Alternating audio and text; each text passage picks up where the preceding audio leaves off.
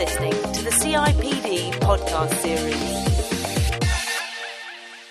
This time last year, the CIPD's Chief Economic Advisor, John Philpott, predicted that we were in for a difficult 2011. He was right.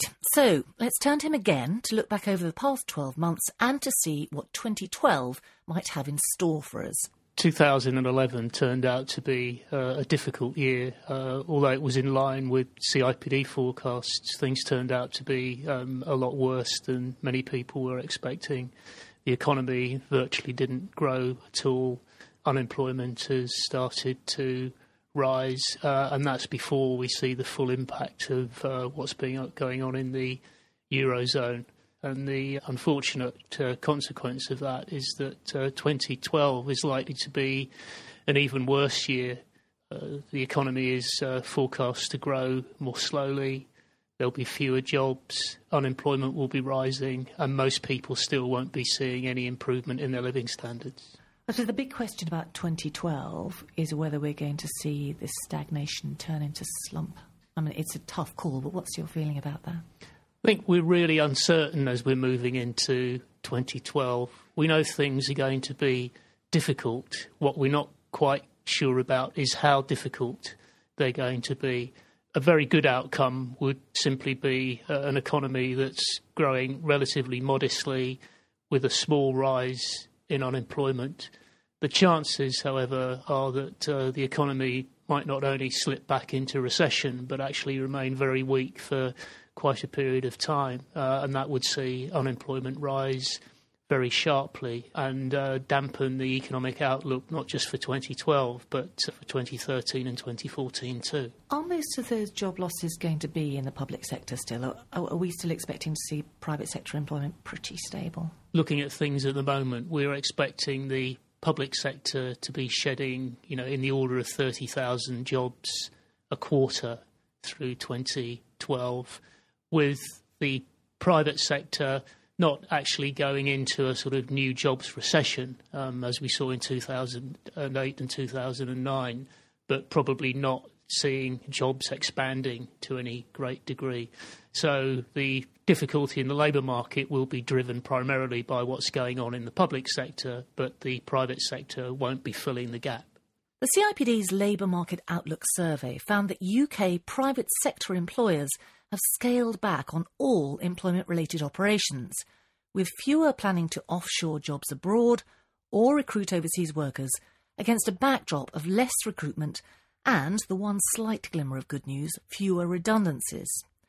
Essentially, they've been sitting on the fence, but John thinks this is the year when they'll be forced to get off it. At some stage in 2012, the crunch time will come. If businesses are sort of servicing markets that look as though they might be improving, then the chances are that they'll start recruiting again, and possibly sort of offshore or onshore jobs, depending on the markets they're servicing. However, I think a lot of employers will actually see that the situation is deteriorating. They'll cut back on recruitment even more, and the likelihood is that we'll see a burst of redundancies at some stage as well. Unsurprisingly then, John's expecting unemployment to rise quite significantly this year to more than 2.8 million by the end of 2012. That is probably the best that we can hope for. There are, possibilities on the upside or the downside in this kind of forecast, but I'd be surprised if unemployment comes in any lower than that. And if the economy would turn out to be even weaker than we were expecting, and we were to see a serious recession, then we might be talking about something closer to 3 million again. Either way, I expect unemployment to continue rising into 2013 and probably peaking at around 2.9 million at that stage. So what about youth unemployment? Because obviously that was a very big issue last year, wasn't it? Youth unemployment was the big story of the recession, and in 2011 we saw the headline figure rise above 1 million, which was political significance and led the government to introduce a new initiative, the Youth Contract, to tackle the problem. My own hunch is that is likely to simply alleviate the rise in unemployment amongst young people in 2012 and beyond, and we'll probably see the level sort of hovering around the million mark throughout the rest of this year. A pretty grey outlook on the jobs front. So where does it leave pay? For workers on average, pay is still going to be lagging behind inflation, so there'll be a real continuing real wage squeeze. The slight good news is that we expect price inflation to be a bit lower in 2012, so the squeeze on pay will be a bit less than it was in 2011. However, the story is going to be a bit different depending upon which sector you're looking at. In the public sector, workers are going to be feeling a much bigger squeeze as their pay rises are held down.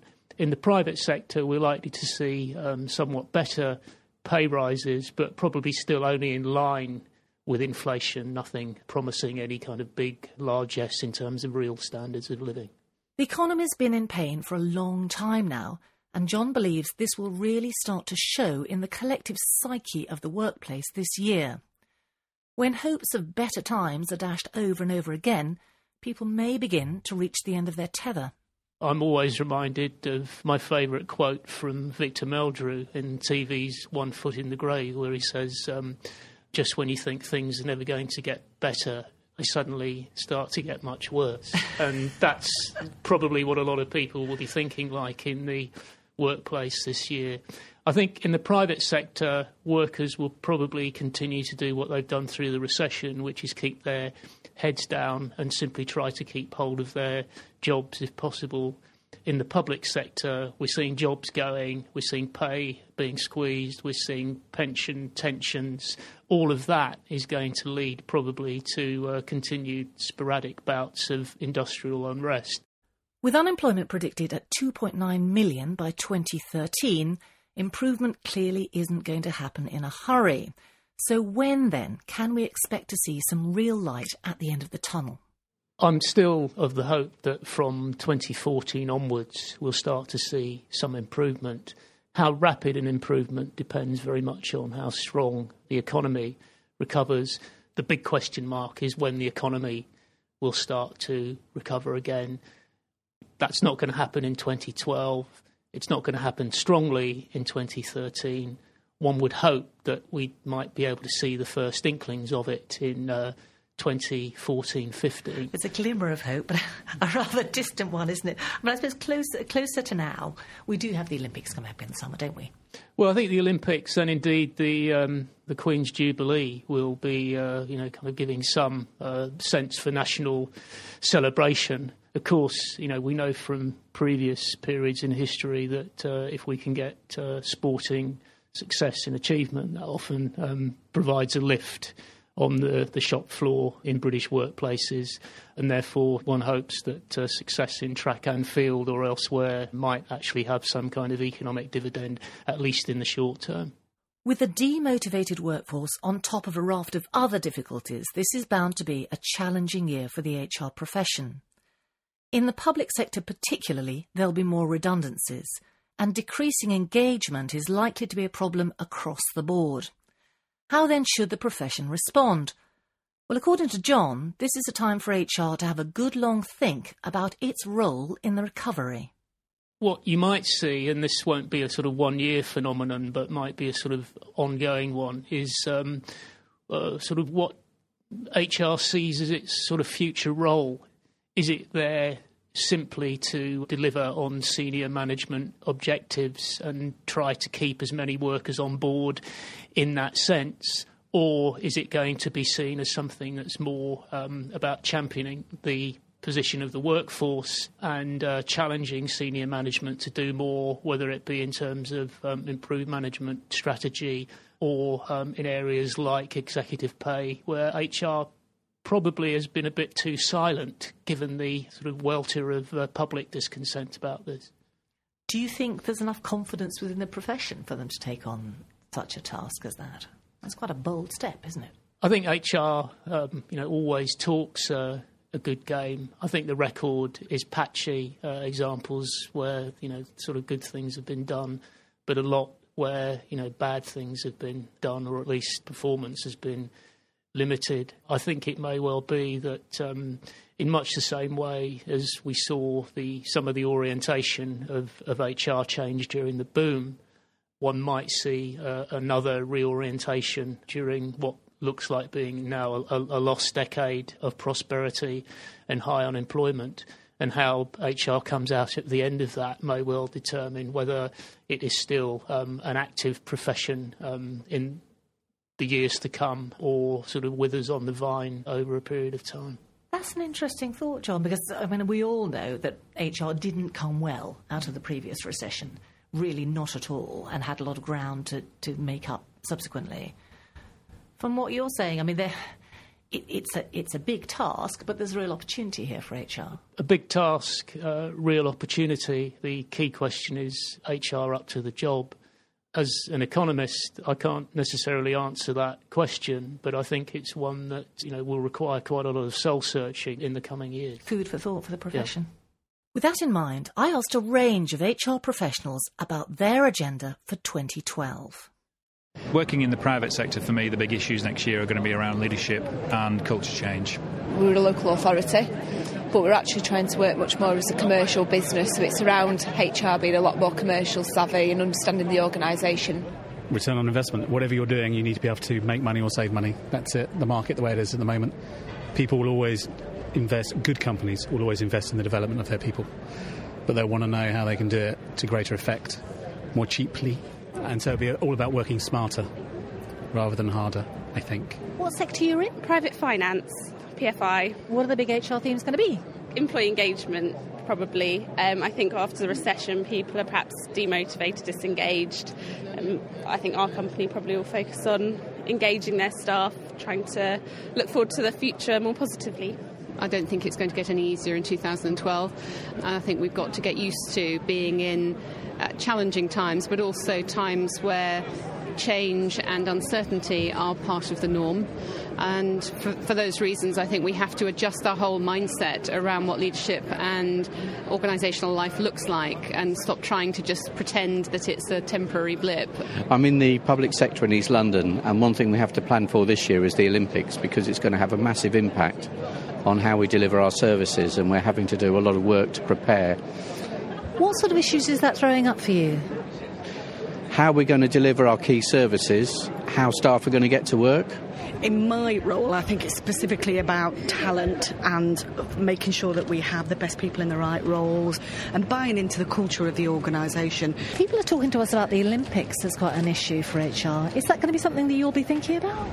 We're actually sponsoring the Olympics, so for us it's very much on the agenda. So yes, team spirit. And as an HR person then, what plans are you putting into place for your people around that? It's a big chunk of time in the summer, isn't it? People are very interested in the Olympics, and because that motivates them, we're talking to them, just getting them more engaged and just trying to get them bought into the brand of the business and that we're working with the Olympics. So hopefully a win-win for us and the employees. You're listening to the CIPD podcast series. The Olympics are certainly going to loom large this year, especially in the capital, and there's one HR who knows just what it takes to stage them. Jean Tomlin. In the past, she's been HR chief for M&S and the Pru, and she's a former CIPD VP for Diversity and Inclusion. For the past 6 years, however, she's been HR director for the London Organising Committee of the Olympic and Paralympic Games, or LOCOG, putting the people and the programmes in place to stage what's being billed as the greatest show on earth. In workforce terms, it's the biggest mobilisation of people since the Second World War. So how did Jean react when she was asked to take on the job just after Britain won the Games back in 2005? Well, I looked at the 6-year journey ahead, the various stages that the organisation would inevitably go through, from start-up to maturity to dissolution, numbers ranging from 30, which is what we started with post the bid, to a workforce of 200,000 people spanning volunteers, contractors and paid staff. How were we going to mobilise that workforce? That was the challenge. So can you sum up for me the journey so far?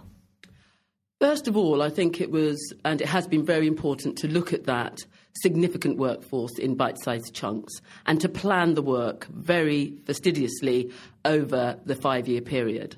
So looking at how were we going to attract up to 70,000 volunteers, that was one significant chunk. How were we going to attract significant contractors across cleaning, catering, waste, transport, etc.? How do you get 6,000 paid staff into roles, 4,000 of whom are recruited in March 2012. Bite-sized chunks, key element of my thinking. What's been the big HR headache so far? The big HR headache. Or has it all? I suppose that you've clearly planned this like a military campaign. I'm wondering whether there's anything has come at you from left field, or whether it's, you knew what the big challenges were going to be, and they have been. No, I think it's a very fair question. Mobilising a workforce in the period of time that we have, to the scale that it is actually in itself the biggest HR challenge. So understanding exactly how you're going to program manage that makes the HR experience not purely HR, but you're actually at the heart of mobilising a huge business, making sure that the right talent is in the right place at the right time. If you fail on that with an immovable date, absolutely the games don't happen. So it's not purely HR, it's actually HR inside of a big, big machine. At the heart of it, has to work. It's a really exciting role, isn't it? It's a really evolved 2012 version of what Top Flight HR is. Absolutely. I think this experience has taken not only myself, but my very significant team, who have been absolutely fantastic, because they have also realised that doing this role in this environment at this pace, where the economic climate has changed, where nothing stays the same, and where you're constantly having to change the organisational emotional journey. We always say when we interview people, you get 25 years experience in 5 here, and that's a fact. So you're in the final stretch. What happens between now and the Games? Well, as you can imagine, everyone's minds are concentrated on this immovable date, the 27th of July. All the work that's gone over the past 5-6 years is now coming to fruition. So the most important elements are teamwork, the fact that we are transitioning from the office environment into venues. Teams are coming together who have hitherto worked in their functional areas. They are now going into teams. So the element of leadership and teamwork, critical moving forward. That's the first thing. The second thing would be the readiness programme, making sure that we are all ready and understand the journey we're going on between now and July the 27th. That involves extensive employee engagement and communication, but the communication has to be rapid, absolutely accurate, and it has to happen fast and furious. So we have regular forums led by the readiness team to ensure that everyone knows how fast things are changing and they're ready to do their job. Do you wake up at night sweating? I probably don't wake up sweating, but I absolutely have 2 or 3 things that are absolutely at the forefront of my mind. The first is, how do we make sure that those individuals that we have to contract with early are retained through the next 6 months? Because having invested all the time and money in training, attraction, etc., we have to make sure that they're ready to do the job and they're with us in July 2012. They have to be with us. There'll be lots of extra activity going on around the UK, but particularly in London. So we have to watch market movements. We have to watch how other companies who may not be directly related to the Olympics and Paralympics, but are actually setting up their businesses to attract people. So how do we make sure we understand that we're not all dipping in the same pond and actually counting the same person twice? A critical element to focus on. It's probably almost impossible for you to think beyond the Games themselves at this stage, but I am interested to ask you what you think you're going to take away from this in terms of HR lessons for roles you'll do ahead, and what other HRs can take from your experience. One of the key elements that will be a lasting memory and something that will go forward is the fact that if you free human beings to do the best work of their lives, they surely rise to that talent. And despite the fact that we have the most compelling objective here, these are the Olympic and Paralympic Games, we have created an environment where individuals do what they can. We encourage them to extend themselves and to do fantastic work, and they are doing that. So that's the first thing. Don't create artificial barriers, artificial limits for individuals. I'd say the second thing is that we have absolutely said to everyone that works here, in our promises that we have made, that we know you're going to have a deadline. We all understand that deadline, and we've all got the same deadline. We'll all finish here over a 2-week period. So what were we going to put in place to make sure that individuals could plan their life beyond 2012? So we committed to put a programme in place where individuals would receive outplacement support, CV writing, one-on-one coaching. That's happening, that's real. But the challenge there was, how do you keep them focused on the prize in July through to September, but actually in parallel focusing on their life after 2012, themselves, their families, their commitments. And we've done that very successfully. It's a big takeout, parallel processing, keeping your eye on the prize, but looking after your people. And I think the third takeout would be that don't isolate HR. HR is a function that's critical in any business.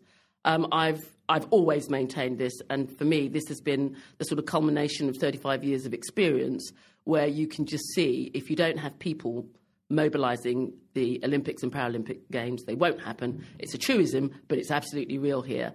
So HR, heart of the business, make it happen. So there it is, a rallying cry for the year ahead, if ever there was one. Jean has her work cut out for the next few months, so that much is clear. But how should the rest of us approach the Olympics? I asked her what her tactics would be if she was still HR chief in a large London-based organisation. First of all, I would be saying this is an opportunity of a lifetime. I want to be part of it, all my people want to be part of it. So how can I achieve that? So I'd be looking at our internal policies and approaches for the summer of 2012, and I'd be trying to flex those to enable individuals to participate.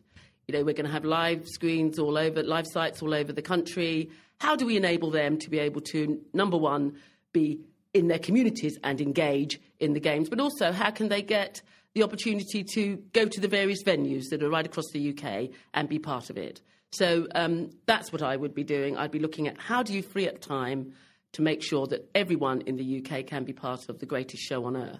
In addition to that, I would be trying to listen to all the messages that are being promulgated around how intense it's going to be in London. So looking at working times, looking at how individuals can be flexible, working from home, etc., how holidays will be changed to reflect this opportunity so that individuals can be part of it. And I guess finally, I'd be looking at how we can excite the whole workforce to support the Games, to want it to be the best thing on the globe during that time, and for us to feel proud of our country.